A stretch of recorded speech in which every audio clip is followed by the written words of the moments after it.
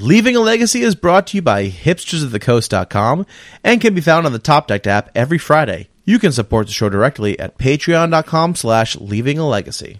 Magic is power.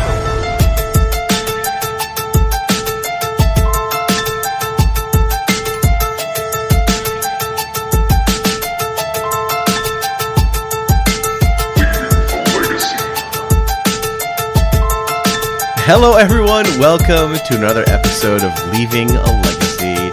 My name is Patrick, I'm your Legacy newbie. With me this week as always, Mr. Jerry Me. What's up, Jerry? Oh, not much. Good to have you back, Pat. Back in the saddle.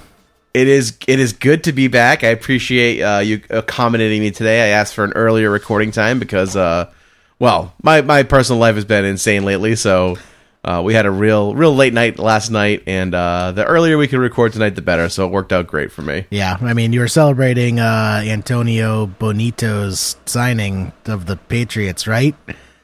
Right? Yes, Antonio Bonito. Yeah, Bobby Bonilla signed with the Patriots, and no. So this weekend was nuts, right? So Saturday, my buddy Steve works for Nesson. And he's kids like I roomed with him in college. We played football together. He was the best man at my wedding. Him and I go way back. Anyway, he really wanted to take Liam out to his first Red Sox game. So I'm like, all right, sweet, yeah, that sounds cool. So he's like, all right, come meet me at my place. We'll drive up to Boston. We'll go to the Sox game. I'm like, all right, cool. So we go to his place, go up to Boston. We're walking around Fenway. I'm like, man, there's all these Yankees jerseys here. I was like, Jerry, who are they playing today? He's like, I'm like, Steve, who are they playing today? He's like, they're playing the Yankees. I'm like, oh, sweet. So anyway, so we go into the stadium, and like, because he's got, he's been working for Nesson for like, I don't know, a decade or so. He knows all the broadcasters. So we got to go into the broadcast booth. We got to meet a bunch of the former players. Like we met Tim Wakefield and Trot Nixon and Jerry Remy up top in the booth, and Liam like got a ball sign. We got down on the field before the game and the dugout and stuff. It was nuts. We went all behind the scenes. It was a great time. So that was my Saturday. And then Sunday, we had our first football game. So I was at the football field all day with the kids. And then Sunday night, Luke came into my room at like around midnight, a little after midnight, like wheezing real bad. Said he couldn't breathe, so we had to take him to the ER, and it was just a whole thing. So anyway, long story short, I'm like exhausted. So Man, if only Wizards of the Coast would come out with a mobile version of MTGO, you could have gotten so much legacy grinding in while you're just sitting there at the ER. It's true. Actually, full disclosure, my wife took him to the ER, and I stayed home because obviously Liam was still sleeping. But still, it was it was a hectic weekend to say the least. But we're here tonight. We're here to talk about Magic. I'm really excited. And last week I had an issue with my shower that was a repair that I thought was going to take a half hour. It took me like 4 hours to finish, and it was just a nightmare. And halfway through the cast, you just sent me a picture, and like your bathroom wall was missing. I'm like, that doesn't look like a late repair, Pat. I'm like, So I thought I'd be able to get behind this shower, and I had to go through like 4 layers, including horsehair plaster and lattice, and it was just it was nuts. So it was. I'm pretty sure I just told you to say hi to Adrian for me. Yeah, exactly. I mean, those are the joys of owning a home in New England. Like, basically every house up here is super old. My house was built in the late 1700s, no joke. So, like, anytime you take on a project, it's just it is a waking nightmare that you don't even want to talk about. So, but so the last couple weeks have been nuts. And but hey, we're here. We're here to talk about Legacy, and we got a bunch of spoilers to go over today, Jerry. We do, but Pat, I was worried. We wouldn't have the Legacy Acume on our own. I figured we've both been busy. We needed a third pillar to help hold up this podcast. I agree. I feel like the tripod is the strongest structure in all of Magic. Yeah, the kickstand. Yeah, exactly. We brought the greatest kickstand we could find tonight. Exactly. Welcome back to the cast, James Shu. What's up, man? Hey guys, good to be here. Thanks for having me on. Yeah. So last time you were on, I think almost 2 years ago, was it? When we were talking about humans and magic? The book, right? We were talking about the book. Oh, yes. Before the podcast even started, right? Yeah, it was a few millennia ago. It's been a while. I'm glad to be back. For sure. So I guess before we kind of get into the meat of today's episode, do you want to give everyone kind of a quick update of what you've been up to?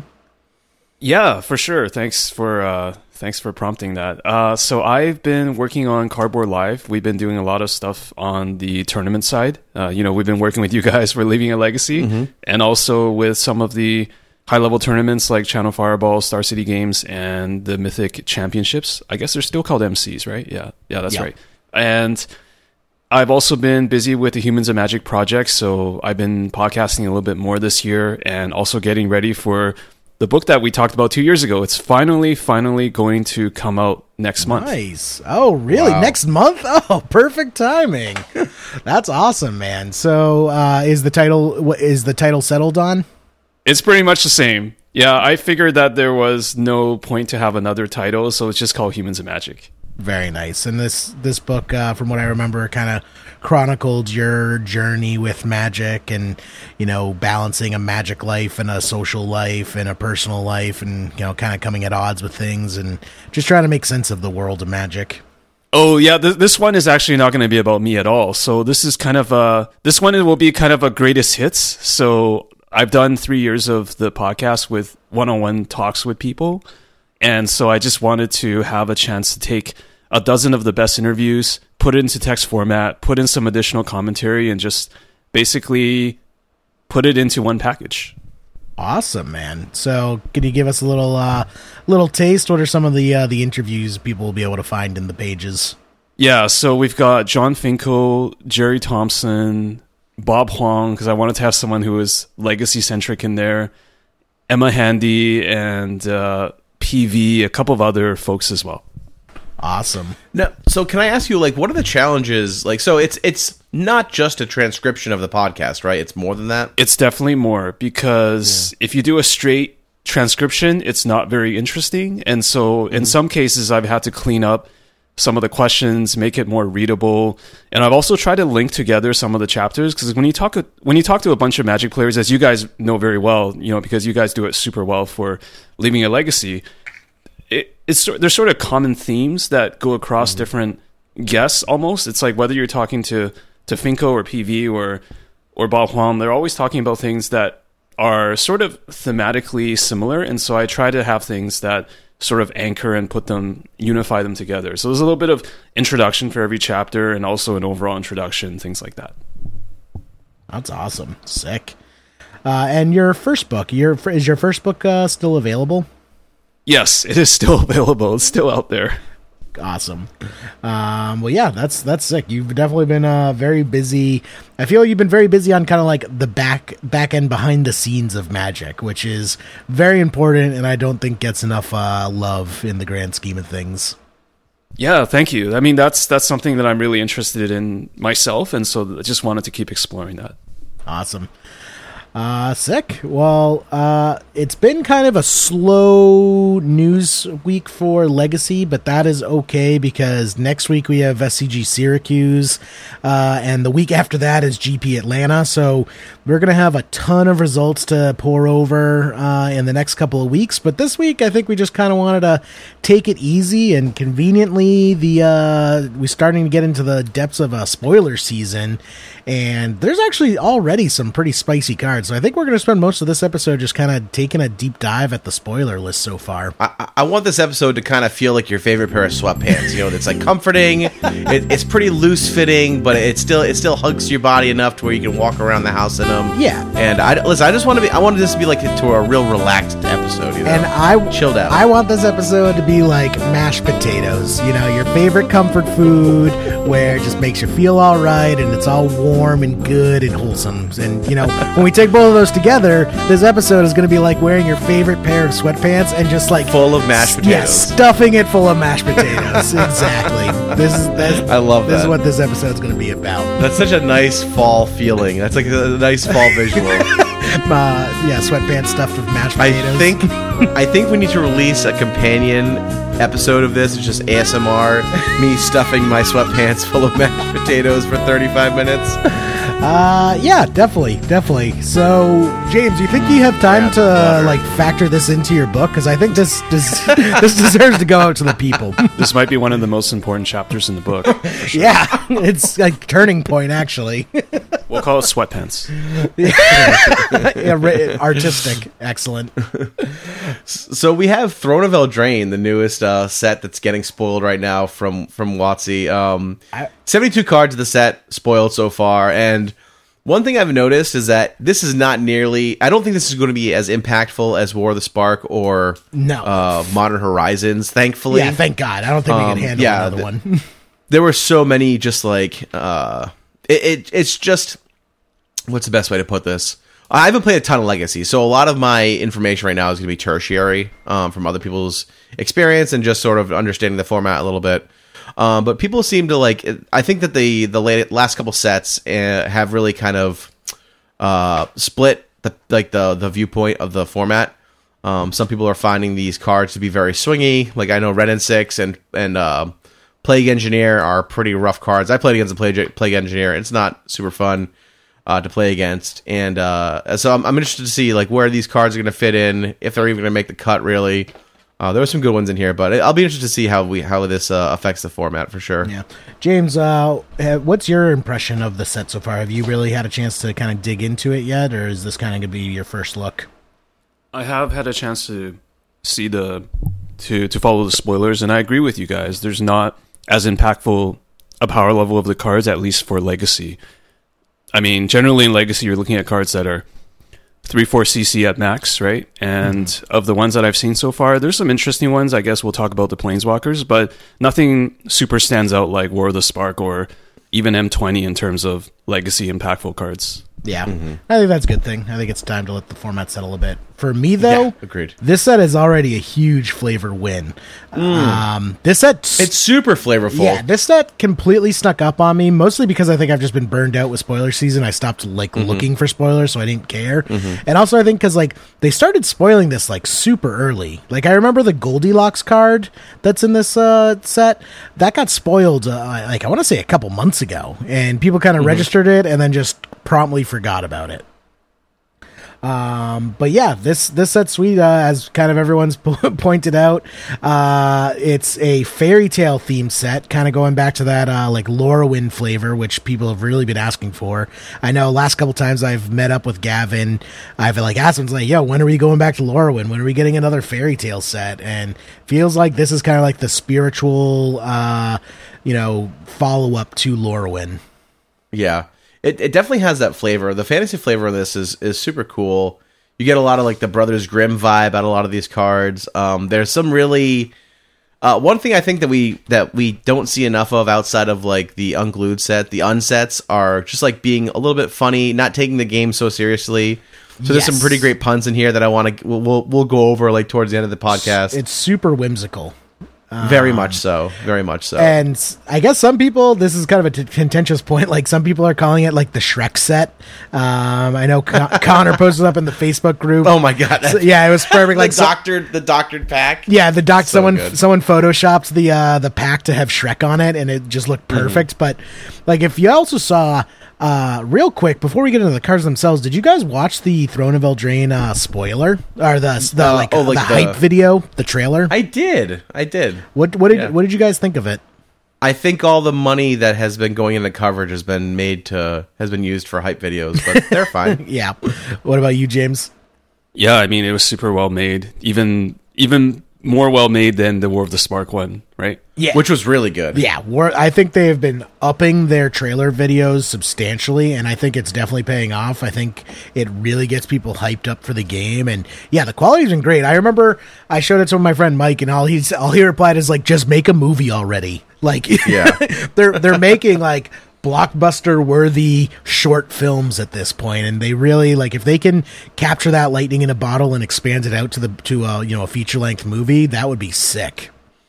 Is this the first? Oh, so all right, sorry. Yeah, I agree. I'm really excited to get into these cards. I didn't realize that some of these cards have alternate art too, so I want to go over those real quick. Oh, really? I was not aware. Yeah, of that. Some of these for you click on Oko and they have two different illustrations. I guess they're making some borderless cards. I don't know how they're marketing this set, if there's box toppers or whatever, but Oko has two different arts. One looks like he's on keto and the other one looks like he's a week off keto. So I'll be interested to see if Ian agrees with me, but Oh man. Are we going to see the Japanese anime art? I know you guys are really big on that. Oh god damn it. You know what? I would be totally cool if they just did like a historical I would love a return to Kamigawa, just for, please no anime art.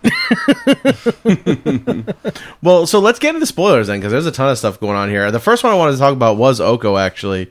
It has an interesting effect to me in the +1, where you can just target a creature and basically loses all.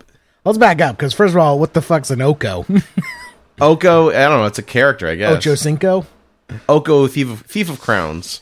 Oko, Thief of Crowns, so it's... Also, I'm getting a little... Listen, also, I'm going to say this, too. I'm getting a little sick of all these 8-pack planeswalkers they have going on. Like, where's, like, the dad bods in here? There's no dad bods, and it's kind of getting me a little upset. Look at Palace Jailer, man. Palace Jailer is probably one of the best dad bods we got in the game. All right, I'll have to check that out. The only, like, real dad bod I can think of is... oh man, Joven? Is it Joven? Oh yeah, Joven from Fallen Empires. Yeah, that's a good one. That's like the only dad bod I can think of. Excellent. This is bullshit. You know, Oko's getting in the gym, getting swole for sure. Yeah, he does look like he wandered off the set of like 300. Yeah, it's kind of bullshit. But anyway, it's a one green blue for a 4 loyalty planeswalker. Its +2 is create a food token, which is like an artifact you can like tap and sacrifice it to gain 3 life. So not like a worthwhile token in Legacy, but whatever. That plus isn't very good, but I just want to point out this is a 3-mana planeswalker that comes into play and goes to 6 loyalty. Or 5. His other ability is also a plus Oh, ability. good, excellent. Yeah, and that's target artifact or creature loses all abilities and becomes a green elk creature token with base power toughness 3/3. So It's basically- goodbye Grizzlebrand, goodbye Emrakul. It's basically a Beast Within. Mm-hmm. Well, not quite a Beast Within because it can't target anything, but still, any artifact or creature becomes a 3/3. So that I don't know how to evaluate that card. That that ability. What do you think, James? Yeah, I mean, I'm just thinking here, in terms of legacy applications, is this a sideboard card? Is this a main deck card where you have some kind of primary plan and you also want to do this to maybe your opponent's stuff? I'm having trouble thinking about what kind of shells this could fit in because this is green and blue, right? So, Yeah, that's kind of an awkward mana color for planeswalkers. Yeah, not a lot of Simic decks in Legacy. Like, the only deck I can think of that has green and blue is, like, Rug Delver, and it does not care about casting a 3-mana Planeswalker, right? Yeah, not really. I mean, there are things like Alurin is green, blue, and a splash. Mm-hmm. So, like, maybe Alurin might want something like this. I don't know. Probably not. 12 post. Yeah, I can't really think of any shell that like this thing could just have ridiculous abilities, but just the fact that it's a green blue planeswalker, I feel severely limits what it can go into right off the bat. I agree. I always want to be aware of any planeswalkers that are 3 mana or less in any set. I just think it's worth talking about them because you just want to know that they're around personally. But yeah, I agree. I can't think of a place where Oko really slides in easily now. But you never know. Oh, yeah. You want to mention the -5 ability? Yeah, that's what I want to get into. Yeah, Let's get into his ultimate. So he goes to 6 like turn 1, which means you can ult him the next turn and have him stick around. So that's fairly relevant that he can ult that quick and it doesn't actually even kill him. Mm-hmm. So, -5, exchange control of target artifact or creature you control and target creature an opponent controls. Just that by itself, I'm like, okay, maybe. And then with power 3 or less tacked on, I'm just like, okay, unplayable now. Are there any decks where you actually want to donate something to the opponent? Because you can do it with an artifact. I'm not sure. Like, could we potentially ramp this out with some artifact and give it? I can't really think of anything right now, but I'm just kind of brainstorming. All the Illusions of Grandeur effects I feel have usually been like enchantments. Mm-hmm. Like Illusions of Grandeur itself. There was that, like, what is it? M20 or something enchantment, the mono black like tick down card where after you use the 3 abilities it says you lose the game. I don't feel like there's any like artifacts or creatures that we want to donate. Yeah, the problem here is that you put them into play, and the first turn you put them into play, you get the 3/3, right? And then it takes you another turn to swap to do the effectively that Drake effect where you're swapping your thing for their Griselbrand, right? So I have a hard time seeing this work because it's a delayed effect, you know? Yeah. I just realized also his abilities do synergize with each other. So, because his +2 is make a food token, which is an artifact. And then his +1 is target artifact or creature becomes a 3/3. So, over the course of 2 turns, you can make a 3/3. But he's a 3-mana planeswalker that comes down on basically 6 loyalty. And you're just trading off. It can be very difficult to deal with him. I don't think that's good enough for Legacy, though. Yeah, and I just misread. So the opponent has to have a creature with power 3 or less, right? Which means you can't actually get Griselbrand or Merit Lodge. Yeah, no. So you can't get Griselbrand or Merit Lodge. Oh, I thought you were talking about like the more donate effect, but yeah. So I don't think his ult is really going to be that useful unless there's something obvious that we're all missing here. But yeah, I don't think he's good enough for Legacy play. I just did a quick search for cards that have lose the game as part of the text on it, and there weren't any that I think you could play with this card. Great. Yeah.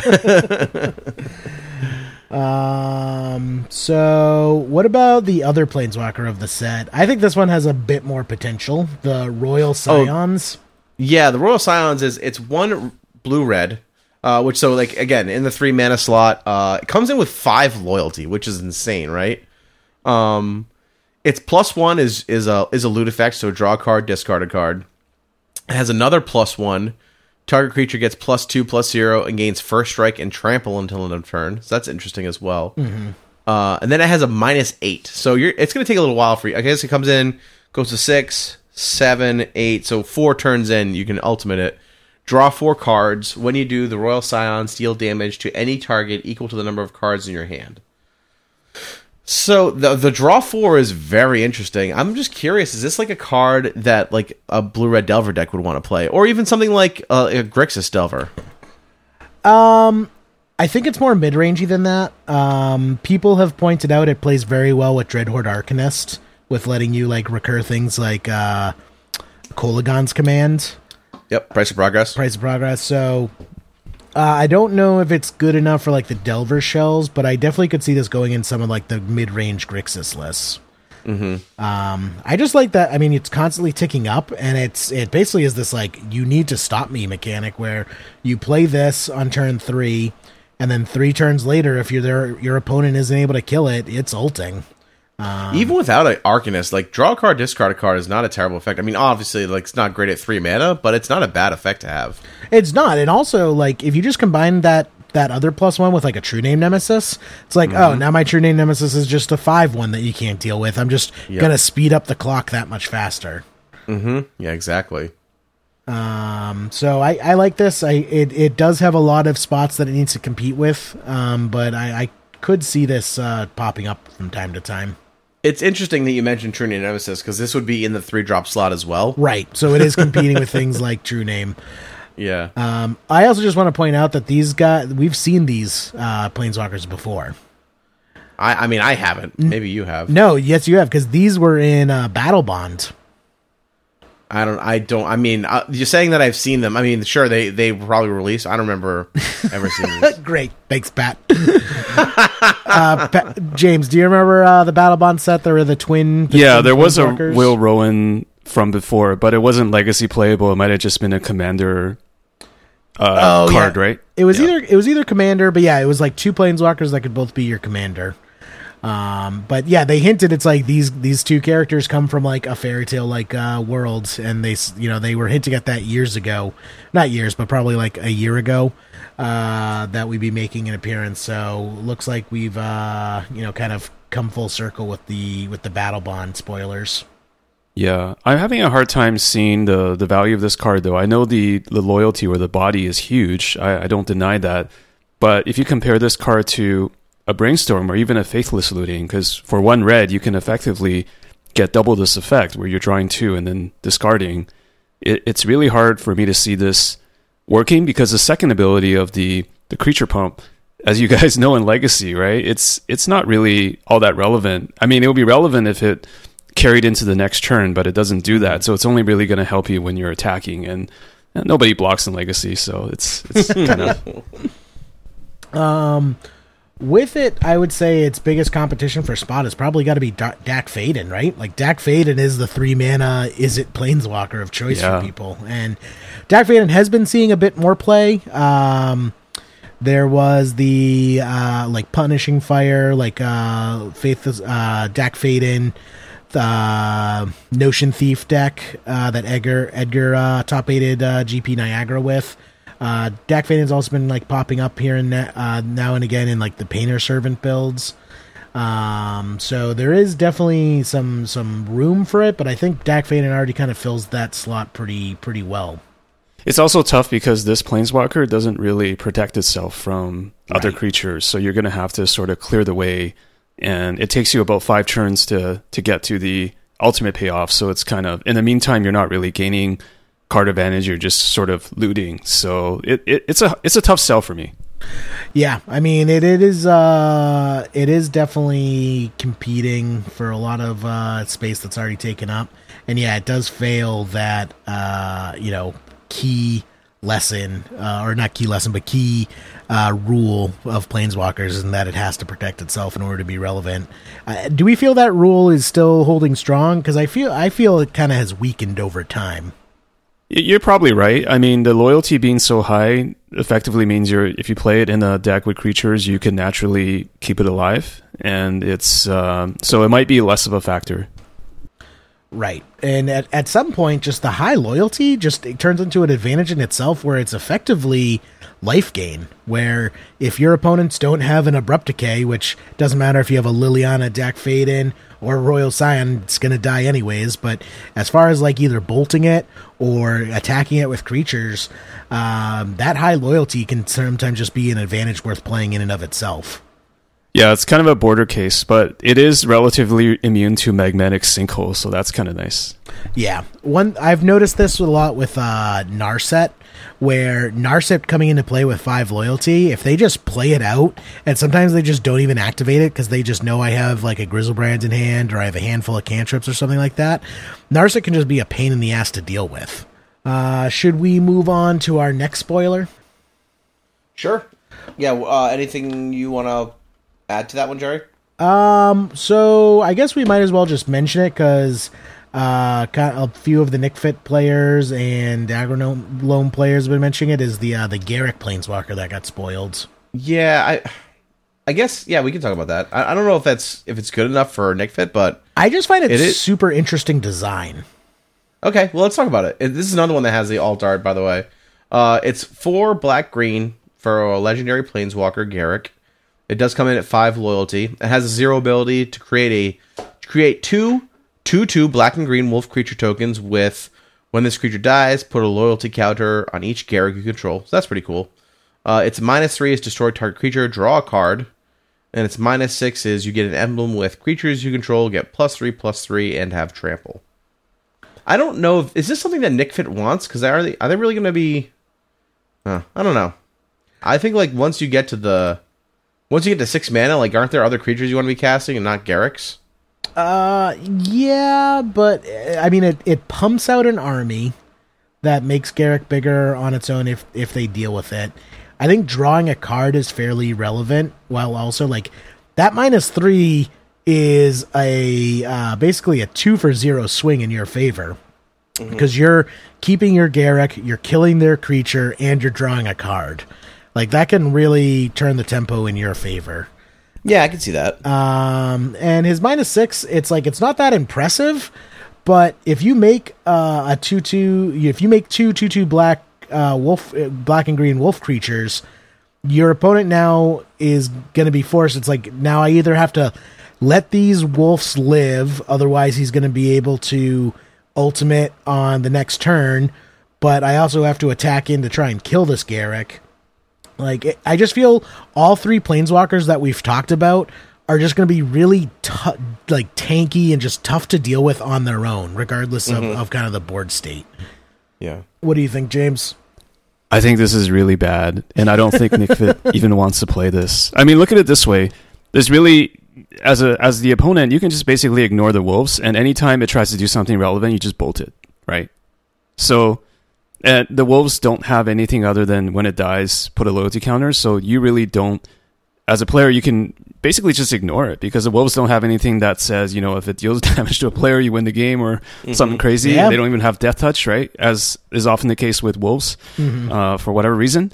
But so I just feel like this is really...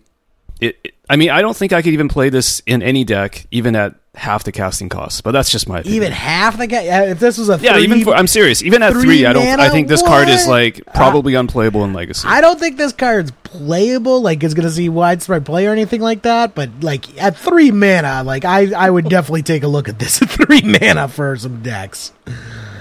I don't know. I just feel like with Nick Fit decks, there's kind of a theme of Stompy or Nick Fit decks where they can essentially play any card that costs more than 3 or 4 mana, but there's just so much out there. I just can't see this happening at 6.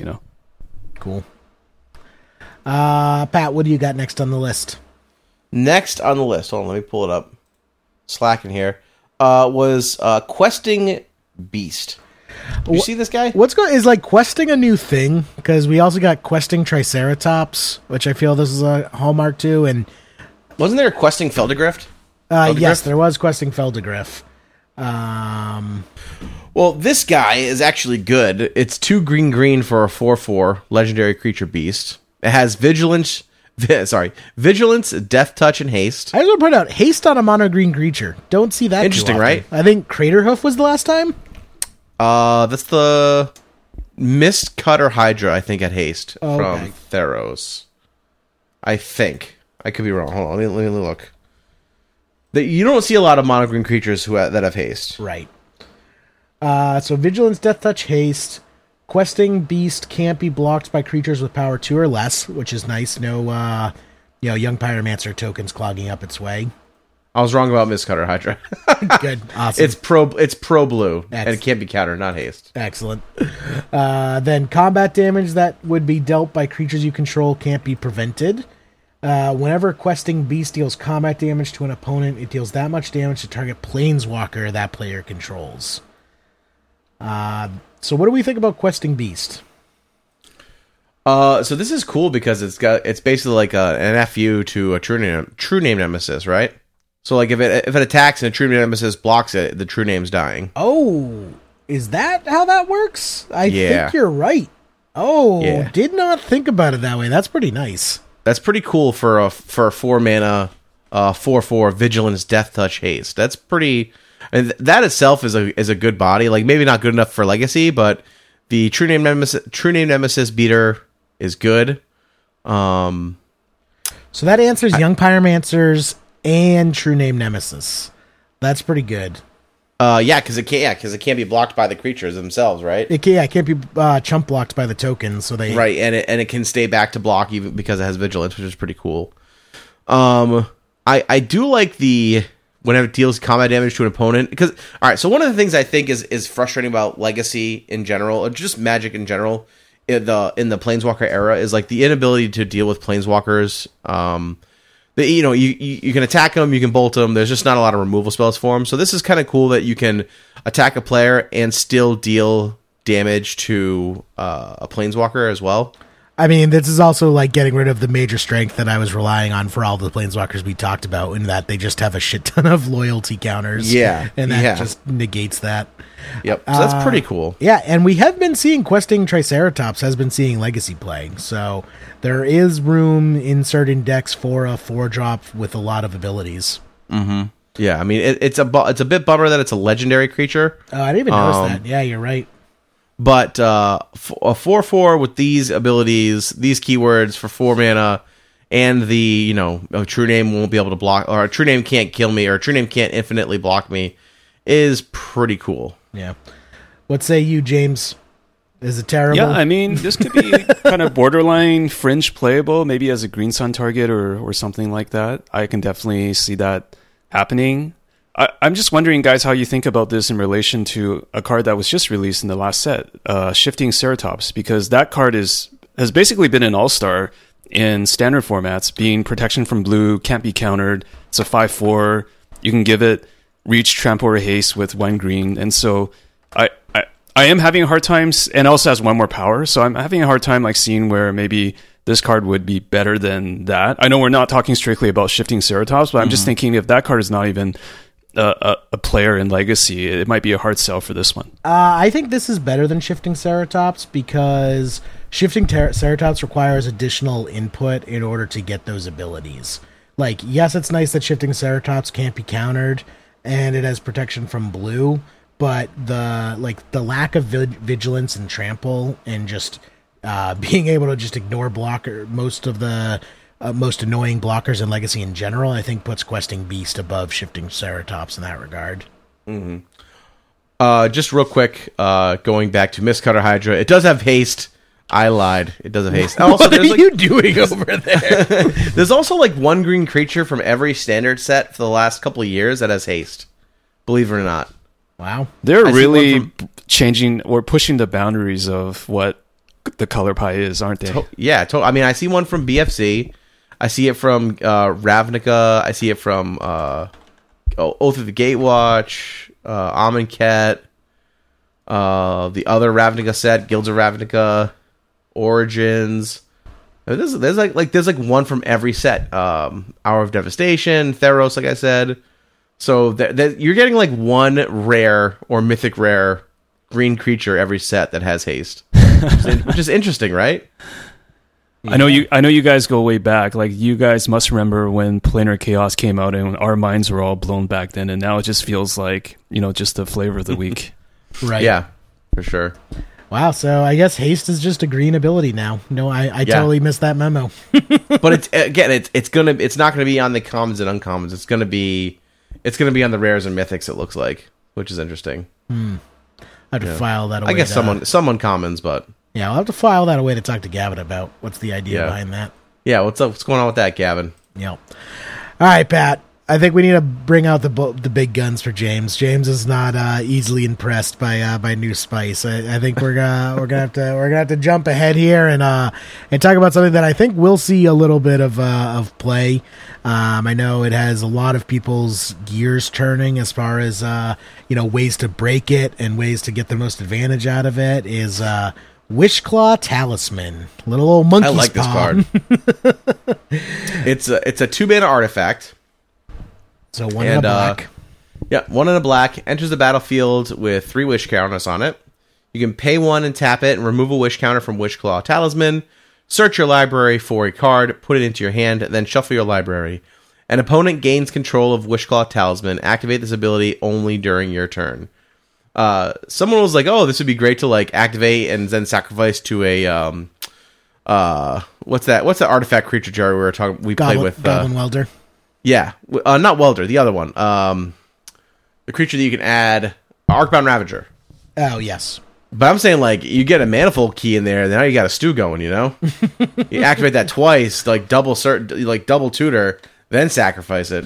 I feel that's going through a few too many hoops to get advantage. Like, don't get me wrong. I don't know, man. That sounds really sweet, actually. That sounds really sweet. It sounds sweet, but it's like you're essentially doing a 3-card combo to tutor for a card, which I presume is another combo, at which point I just think your entire deck is nothing but combos and no action or filter or permission.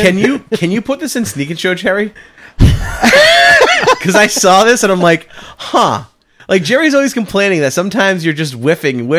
Like, maybe you could take out, like, a couple preordains and put in some wish claws. Yeah, so, I mean, so that is relevant. So, I think probably the easiest way to bust Wishclaw Talisman wide open is just win on the turn that you activate it. Because yeah, exactly. You don't give it to the person. Well, you give it to them right away, but they can't activate it because it's only activatable at a sorcery speed. Not sorcery speed. Sorry, only on your turn. My apologies. So only on your turn.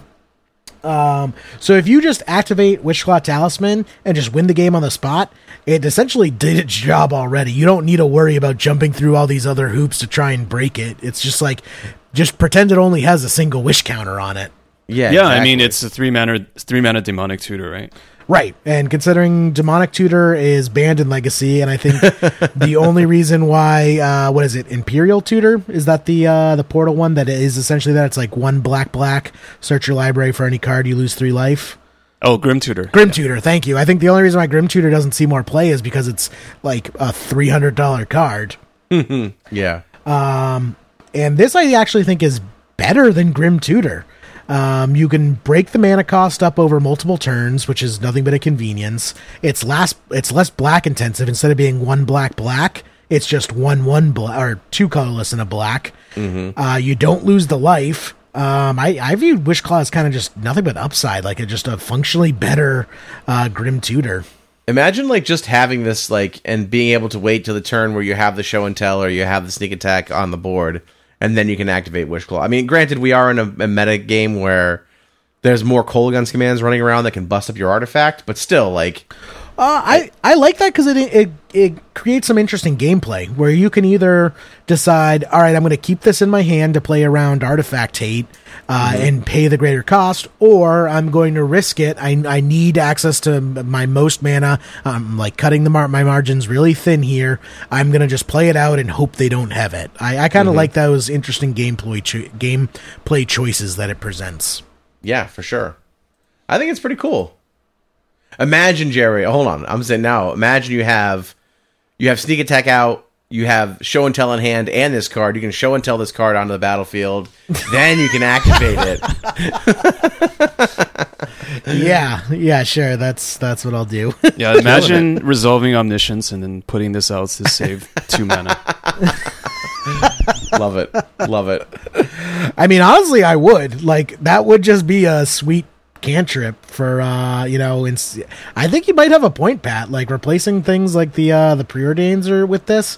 I mean, the problem is you're going back into black and you probably are going to lose access to sneak attack, but yeah, honestly that might be worth it. Like, I can see that, like, this being your show and tell 5 through 8. Like, that's always been the biggest problem with blue black Omni Show, is you only have show and tell and you're leaning really heavily on that. So I mean, maybe this is the answer to make blue-black Omni Show a more viable deck.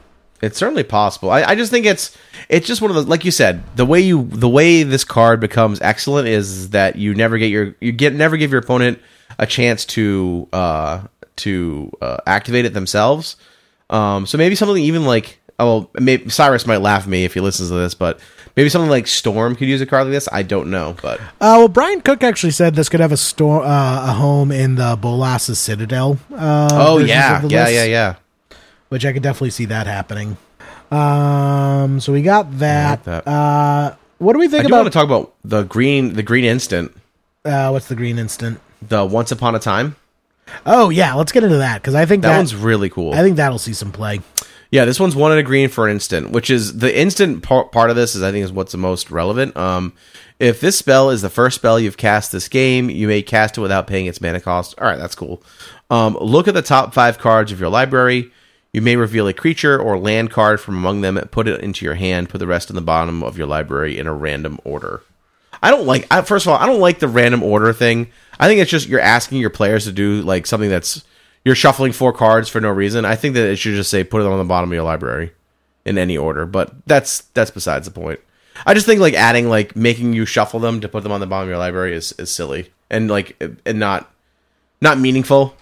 But yeah, it's sort of like they wanted to design a card that could potentially be a combo enabler but they wanted to make it random just in case something weird happens. I guess so, but like, what are you worried about in that? Like, exactly. Are you worried about it? Like 99% of the time is just pointless, right? Yeah, it's like, what are you worried about? Someone hooking up with like Doomsday? I think it's probably, I don't know. It seems silly to me. I don't like little clauses like that make you take an extra step. But whatever. Anyway, this is an interesting card, I think, Jerry. What do you think of this card?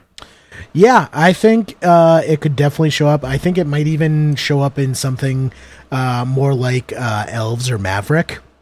I think just people might use this as a free collected company type effect, where you just reveal it in your opening hand and get that instant value, instant selection. The question is how many copies you're going to play in that case where you put it into a value deck, right? Because then you draw it later on, it's just really bad. Yeah, that's the thing. Like because it's going to be strictly worse than Green Sun later on. Right, exactly. I mean, you're going to want to run 4 of them.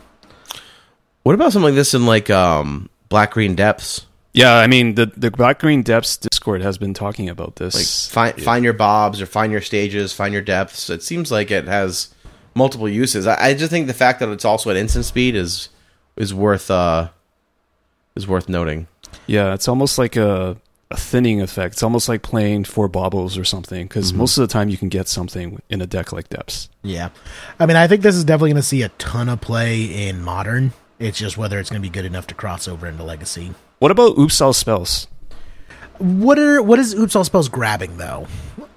So Yeah, that's fair. It's kind of like a situation where you didn't mulligan to one of the creature enablers, but you want to try to get it off the top 5. That seems risky, right? Especially with the London Mall, you can just basically go for it. Right. Like, I feel I would just be going for the creature initially, and if I, like, keep a hand of acceleration in this, and then this whiffs, I'm feeling real dumb.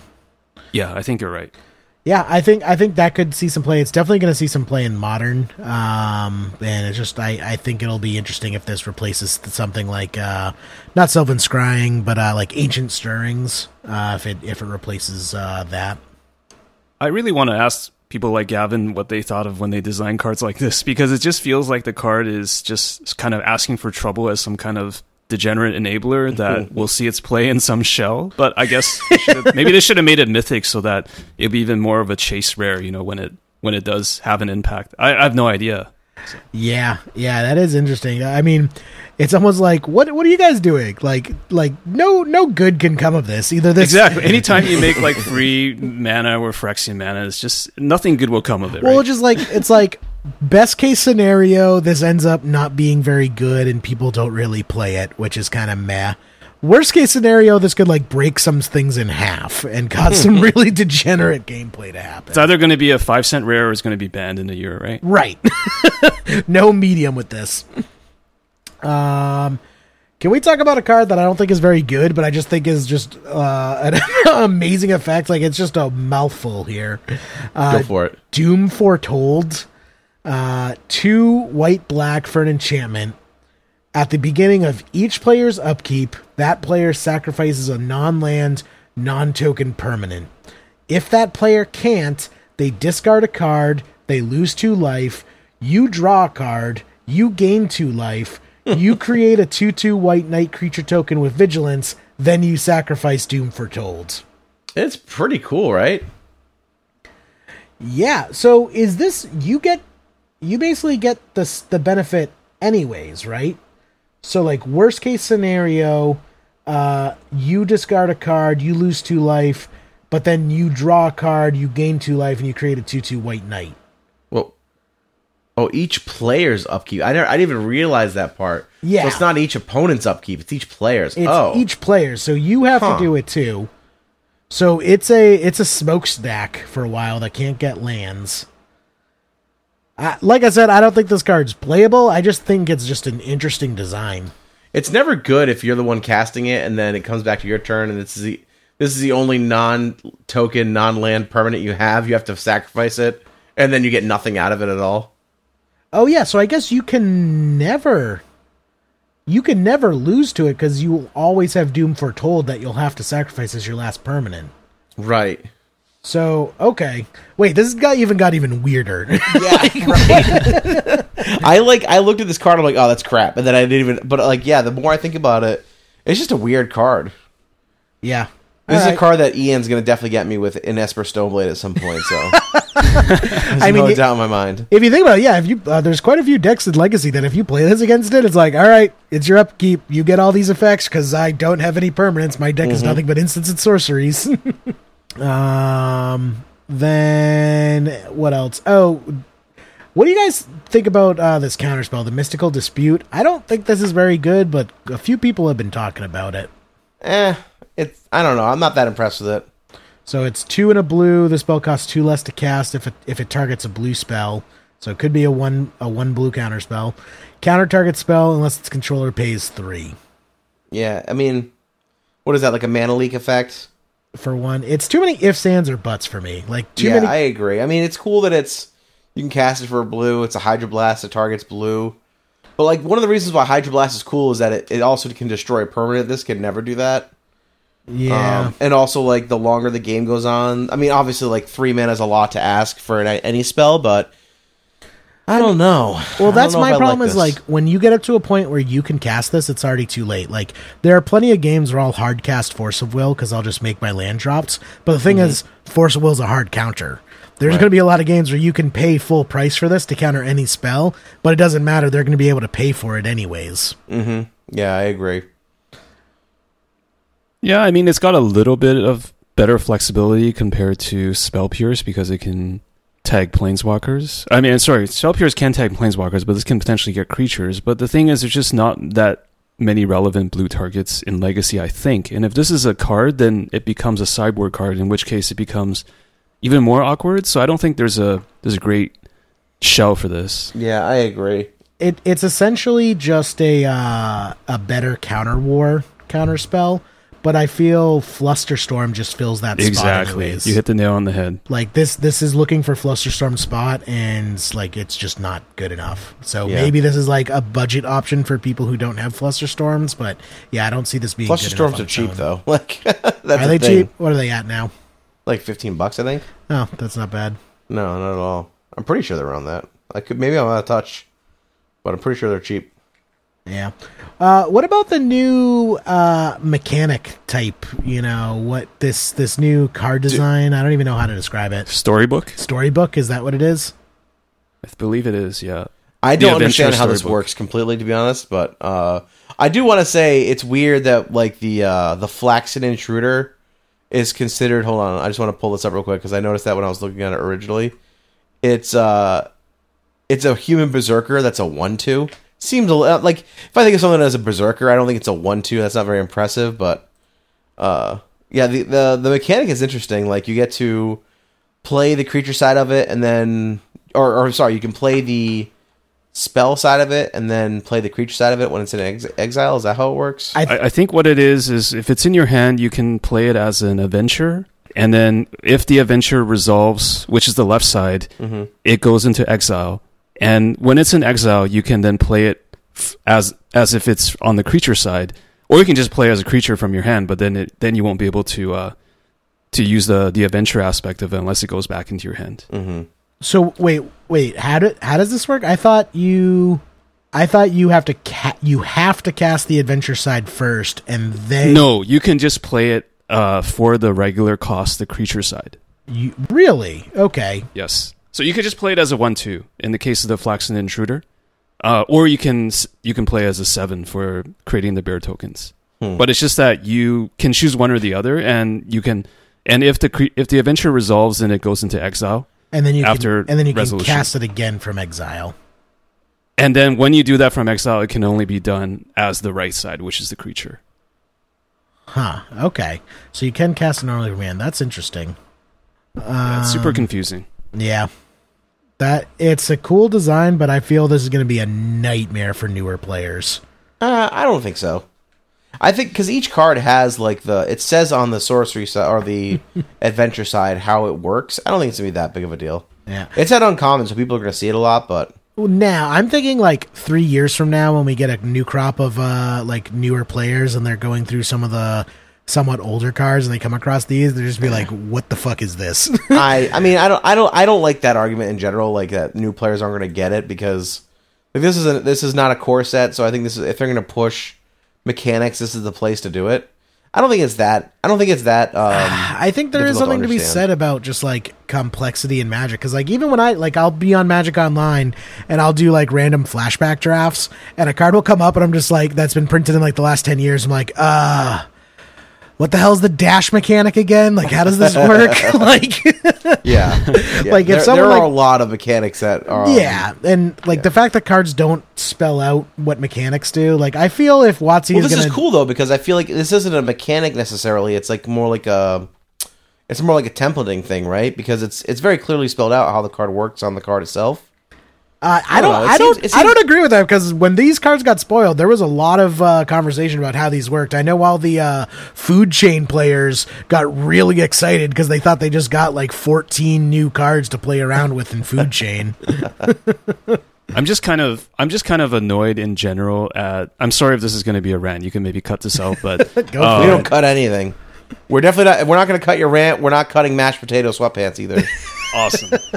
I'm just kind of annoyed by the fact that the Exile Zone is just like mishmash of everything these days, where there's nothing special about it. It literally is just a zone that's now 3 different zones, because there's things you can play from Exile, and there's things that just actually remain in Exile, and you know, like there's things like Chandra, which like Exile and you may play it, you know what I mean, and stuff like this. So it's kind of just become this additional layer of complexity that as a player you have to remember, like, okay, I can do stuff from there, and my opponent has stuff on there they might be able to play. Like it just ain't what it used to be. Yeah, you know, where it's actually gone. Which is actually something that I remember, like I think on our first episode with Gavin, like they talked about how they wanted the Exile Zone to be this like special zone, like you can't like mess with it. It's almost like now we need a really actually freaking removed from the game Exile Zone where nothing can touch it.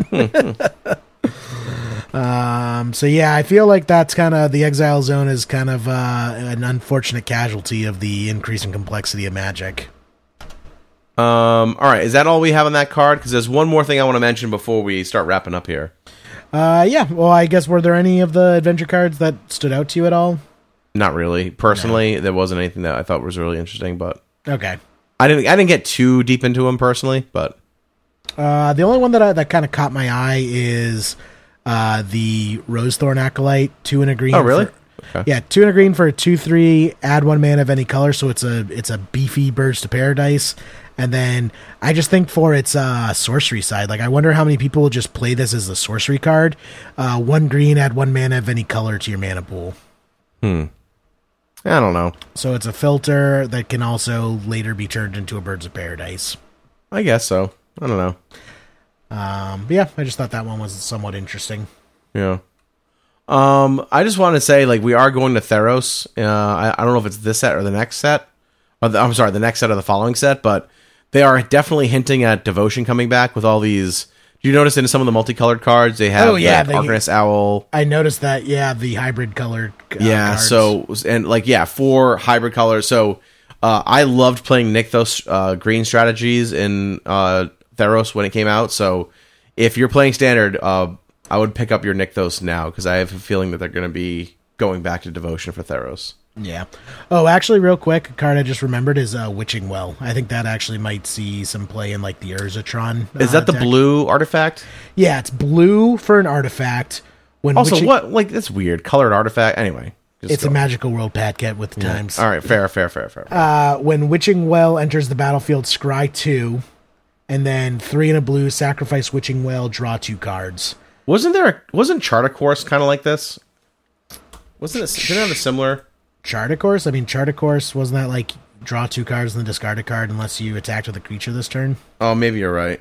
I'm thinking of something else. I just think this is kind of an enabler for the Urza decks that we've seen. Also, the Dominaria card that made all your artifacts into 5/5s. Am I going crazy here? Was that not a card? Say again? Sorry? The Dominaria card, the what is it, Legend or Storybook or whatever. That made all, like, look at the top 5 cards of your library, put an artifact into your hand. Then the final ability on it was make all your artifacts 5/5 creatures. Yeah. Yep. So and that plus like Urza together, I think this kind of slots into that, and I think we're getting a little closer to that like mono blue Urzatron deck being a thing. That's kind of cool. Yeah, I think this card will be playable when they unban Tolarian Academy. Yeah, it's called Urza, James. It's called Urza. He's a Tolarian Academy. He's the living Tolarian Academy. Living at the Tolarian Academy, exactly. I just think it's relevant that it's a scry effect on an artifact that sticks around, and then in a pinch, if you really have to, late game, you can turn it into some cards. Yeah, that's pretty sweet. Cool. All right, well, before we wrap up, one of the things I did want to highlight was I really like when Magic sets don't take themselves too seriously. And there was 2 really great card titles in here that I just wanted to go over. I hope to see that we see more.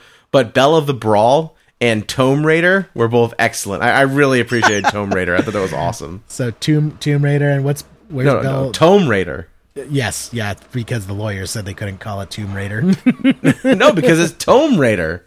Come on. Exactly. Where's Bell of the Ball?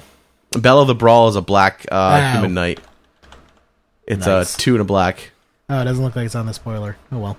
It is. No, on mine it doesn't. Belle. Yeah, it's not on Mythic Spoiler. I'm looking at it.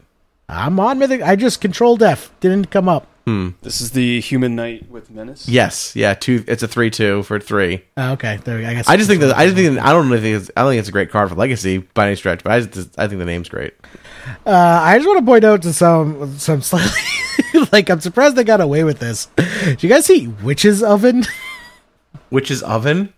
Dude, this is some dark flavor. Witch's Oven. They also have a card called Bake into a Pie, so... Yeah, that's true. That's true. 1 for an artifact. Sacrifice a creature to create a food token. If the sacrifice creature's toughness was 4 or greater, create 2 food tokens instead. Like, wow. That's awesome. That's messed up. I guess food tokens are going to be a big deal in this set. Like, it's going to be one of the... I don't know. I guess so. This really feels like an unstable set. Yeah, it just has some fun, like you said, wistful kind of fantasy aspects to it that I really appreciate. So that's pretty awesome. I'm gonna be real disappointed if we don't get a Shrek card. I'm just gonna put that out there.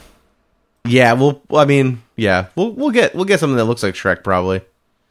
Yeah, I just hope it's not just Garrick. Man, you're right. There are so many cards that say make a food token. Yeah, it's there's a lot of them.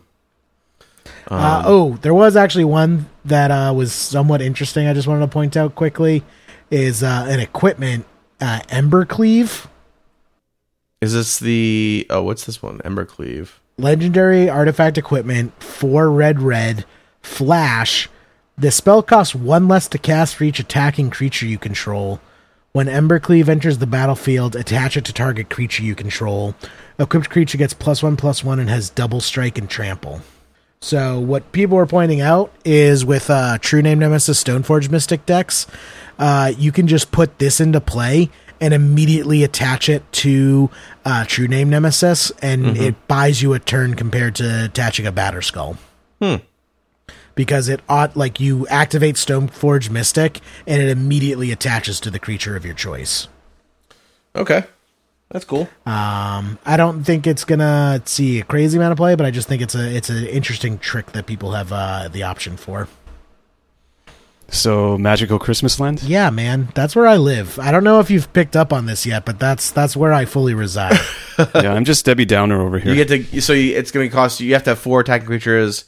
You pay red, and one of your creatures gets +1/+1 and has double strike and trample. Yeah, if you don't have the Stoneforge Mystic. Yeah. Okay. Because Stoneforge, you just put it into play for 1 and a white. Right. Okay. I am kind of disappointed. I wish it gave a bit more than just +1/+1, but that double strike is pretty relevant. That's pretty. Yeah, it depends on what you equip it to, right? It has to be a good body. Well, so you throw it on a True Name Nemesis, that makes it a 4/2, which also means your True Name is outside of the neg1 effects that typically get used to kill it, and it's swinging for 8 damage a turn. Yeah, that's not nothing, right? So it's more. You're not getting the life gain that you would off of Batterskull, but it is actually more damage than you would do with Batterskull. So it is It's a quicker clock than Batterskull. Also, the fact that it goes into play immediately and it equips it. You don't have to pay the mana to equip True Name Nemesis with the Batterskull. Okay. I'll take your word for it. I'm going to have to take someone else's word for it because I'm not going to test that garbage. Come on, Jerry. You don't want to play Legacy. Jerry's not playing the jank. So what's going on here? We're losing our touch.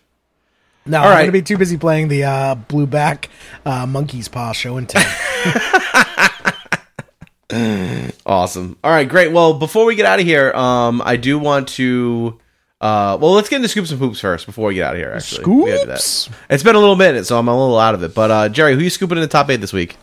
I'm going to scoop in Zach Kirby because he started up a new Magic website, Pat. Nice. Oh, is this the Skull Clamp MTG? Yep, skullclampmtg.wordpress.com. Kind of similar in the vein as like the Epic Storm and Thraben University. It's just kind of a collection of things he's doing in Legacy, like tournament reports. I think he posts some streams on there too, some articles. So if you're someone who just can't get enough Legacy content, you're constantly looking for more, it's another thing to kind of take a look at. Nice. Any poops? I'm gonna poop on super fancy weddings, Pat. I was at a wedding this weekend, and it was black tie, which I don't mind. I like. Dude. I saw the picture. You looked fly as fuck, man. Yeah, you look great, man. I do. Thank you. I do like the tuxedo. My problem is it was a super hoity-toity wedding, and like all the food and appetizers were like kale cups and like pureed like random stuff, like basically looked like baby food. And the saving grace though was the groom's father loves pigs in a blanket. So like this was like a high-end wedding. They actually got a Michelin star chef to do the food for the wedding. And the father of the groom basically gives the servers like a BJ's 500 count pigs in a blanket like box to do. So they have like all these like fancy 5-star like appetizers and food, and then there's these other waiters with just like pigs in a blanket that they like try to make as fancy as they could. That's amazing. And it was just funny how like the entire wedding, like the pigs in the blanket were the only things that disappeared at the end of the wedding. That is like a Ron Swanson move where he's just like, I know what I'm about, son. He just hands you 500 Vienna sausages wrapped in fucking Pillsbury Doughboy croissants. Like that's a guy who knows what he's doing. I like that. Listen, and also like, here's a hot tip for you. Like, if you're gonna invite people over, give them some food that's worth eating. Like, you don't, Wow. just because it's been pureed, so like you're, well, you know what? I'm not even gonna get into it because I don't want to start making fun of people who are whatever. Anyway, it just bothers me. All right, I'm gonna scoop. I got a couple scoops this week too. I'm gonna scoop in our two newest patrons, Roger Sykes and a Skull Clamp MTG, both new patrons. Thanks so much. You can support the show on patreon.com/leavinglegacy. I also want to scoop in Gaming Etc. and Time Vault.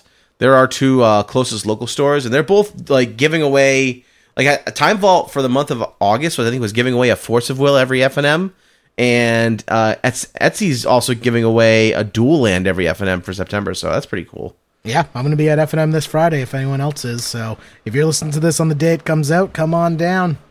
I will not be there, sadly, but you can register for me and just drop me from the tournament. I'll see if I can win that. Put your name in the raffle, sure. Yeah. Also, Jeremy from Missouri MTG.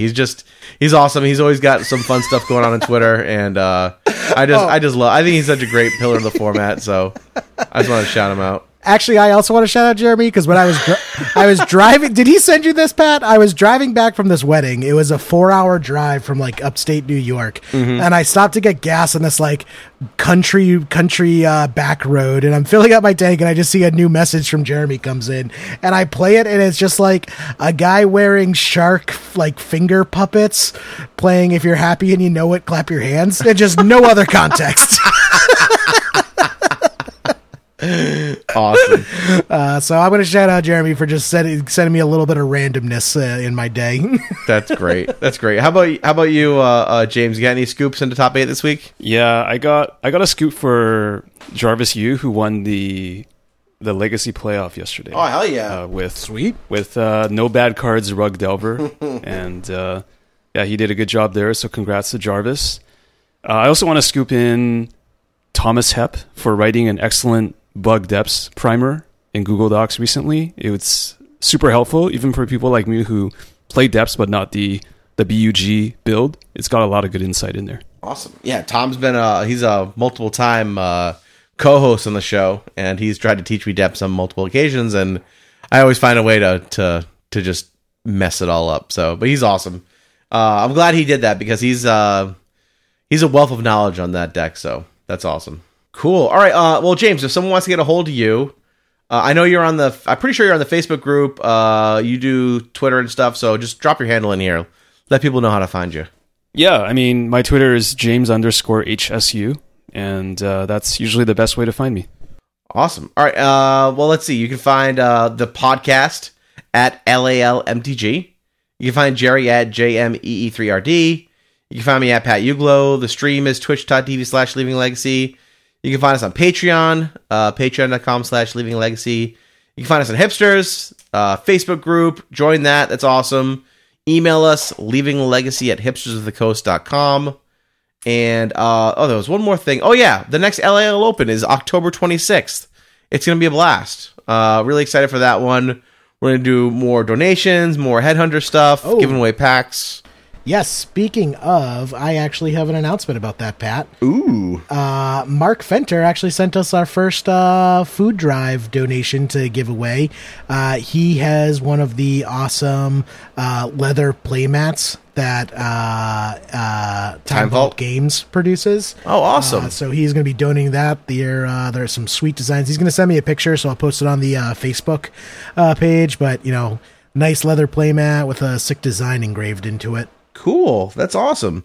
Awesome. Yeah, that's great. So if you wanna, if you aren't able to come to the event, or you are, and you wanna donate a prize for the food drive or whatever, contact Jerry or myself, and we will happily hook that up. We always appreciate the support, and I'm excited for the Open, man. It's gonna be a good time. Yeah, it's gonna be pumped. Plus, costume party, Pat. Yes, of course. Yeah, costume party. I gotta figure out what I'm wearing. I kind of want to wear one of those blow up dinosaur costumes, but I think it would be hard to podcast to do the broadcast through the face mask that comes in that. So we'll see. I already have my mine down, Pat. I feel are you recycling an old costume? Yes or no? No. Well, I'm recycling a part of it. Oh God, what the part? Prop, the turtle shell, man. So last Halloween, I went as Master Roshi, who is a turtle hermit and has a turtle shell, and I'm like, what am I gonna do? I thought his name was Splinter. No. So I'm like, wait. Oh, so Jerry, you do like anime? Wait, is this Master? Is this the guy from Kung Fu Panda, Master Oogway? Is that what you're talking about? No, Pat. This is Dragon Ball Z. Yes, thank you, James. Thank you. I've never heard of it. I'm surprised, Pat. We're gonna get you into some Dragon Ball Z because I feel you like it. It's very football, Pat. There is zero chance I would enjoy it or watch it. Just so you know. Anyway, so I was Master Roshi last year, so I'm like, what am I going to do with this full man-sized turtle shell? I'm like, oh, clearly Teenage Mutant Ninja Turtles. So I haven't chosen which turtle I'm going to go as, but I'm definitely going as TNMT for this Halloween. If you're not going, I think like the hierarchy of Ninja Turtles is Donatello, Michelangelo. You like doing machines? What? Donatello's at the top for you? Yes, Donatello's number one. I am surprised. Okay, and then Michelangelo. Michelangelo, because the comedy factor for nunchucks is just too high to have him any lower. And then it's Raphael, and then it's Leonardo. Yeah, Leonardo's lame because he's the leader, and he always has to be responsible. Which is just that's the power rankings for Ninja Turtles, just in case anyone's wondering. I'm surprised you wouldn't go with Raphael first. I figured he would be right up your alley. You know what? He's just he's a little too rude for me. He's a rude dude, and he's a little too reckless. See, Raphael's my favorite because he's basically just Wolverine in turtle form. Yeah, but he's not as edgy as Wolverine. That's the problem. So he gets to a certain point. You're only cool if you cross that line. He never crosses that line. He's like the kid who acts out in middle school. Yes, exactly. But he's still getting A- in class, so he's really not that much of a badass, Yeah. It's like he was definitely the kid who sucked on a lollipop and pretended it was a cigarette. Well, yeah, he definitely lifts the toilet seat when he takes a leak in the bathroom for sure. So. All right, you're gonna have to fill me in on that one later. But anyways, that's just proper hygiene, good sir.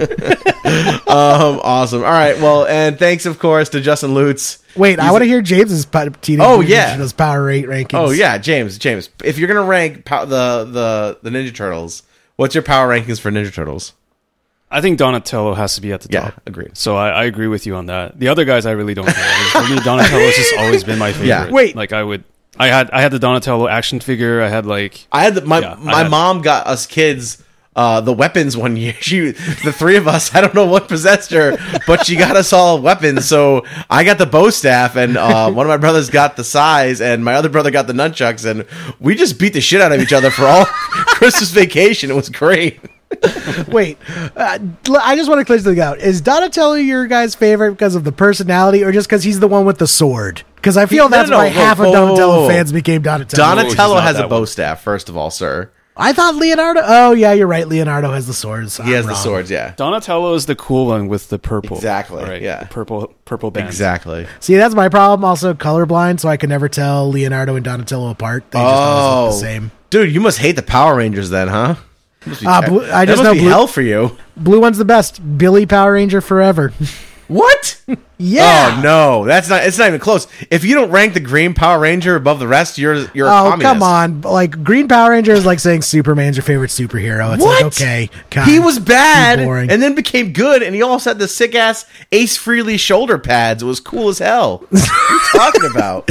Actually, those are Vegeta shoulder pads. Back me up on that, James. Listen, Green, Ace Green Frehley, Power Ranger, Ace rip off of Dragon Frehley Ball Z. predates Vegeta. Vegeta, he predates Vegeta. It's pronounced Ace fajitas.